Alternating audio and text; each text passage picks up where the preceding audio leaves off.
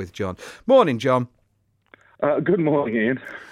So, social media companies, your Facebooks, your Twitters, YouTube, what's your take? Do you think they do have valid questions to answer about how they've reacted to this?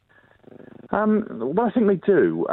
It's obviously very, very difficult if you're dealing with live video that just goes straight out there like that. But having said that, I think there are mechanisms in place to deal with this kind of stuff. But I think one of the things is that over the last few years, governments and social media companies have worked together to stop content from ISIS, for example, going out. And as far as I understand it, they've been quite successful in doing that. And what they do is they do that by a mixture of artificial intelligence that can identify the content as it starts and stop it in its tracks, but also working together to map the networks that the people who do these kind of things are involved in and identify the kind of people who are going to share this kind of content. So I think there is a precedent here for doing this kind of thing with other groups, and I think they need to broaden their net and to apply this to groups like the far right.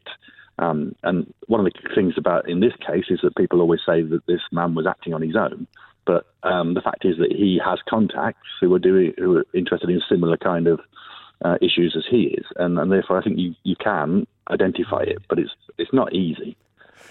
The period immediately after that horrible thing occurred on Friday morning, I mean, I for one sat here sort of this is what I do. I want to see what's being said about stuff, what the latest is. And I clicked on the hashtag Christchurch and immediately, like it or not, there was the video multiple times.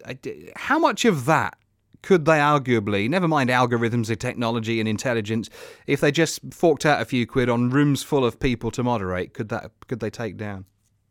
Well, yes, and I think that's going to come, to be honest. I mean, we all know, we've seen it in the news that these companies do make billions in profits. And I think the time has come for them to apply some of those billions to employing a few bodies. I mean, one of the reasons why they make billions is they don't have many actual physical people working for them. I think they're going to have to change that model, and they're going to have more people just sitting there monitoring things.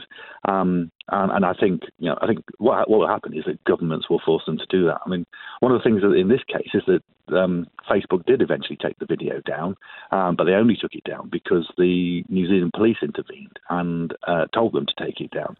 They couldn't do something until they were told by the police, and that's something that has to stop. It has to be automatic, I think. And just finally, I said you're somebody who understands how to use these applications, these platforms in a more constructive way in the world. Do you worry if there ends up being more regulation that it will affect that? Yeah, it does. I mean, I'm somebody who actually does live streaming on a commercial basis for public and non-profit organisations, and if it makes it more difficult to get live streams like that out on the web, then that will cause me problems. And the part of the problem is there is so much good stuff that goes out on the web, and I don't think we need to lose that. So, people like me are going to be wary of additional restrictions being introduced. But on the other hand, if we want to be part of helping to make sure that really bad stuff doesn't go out there.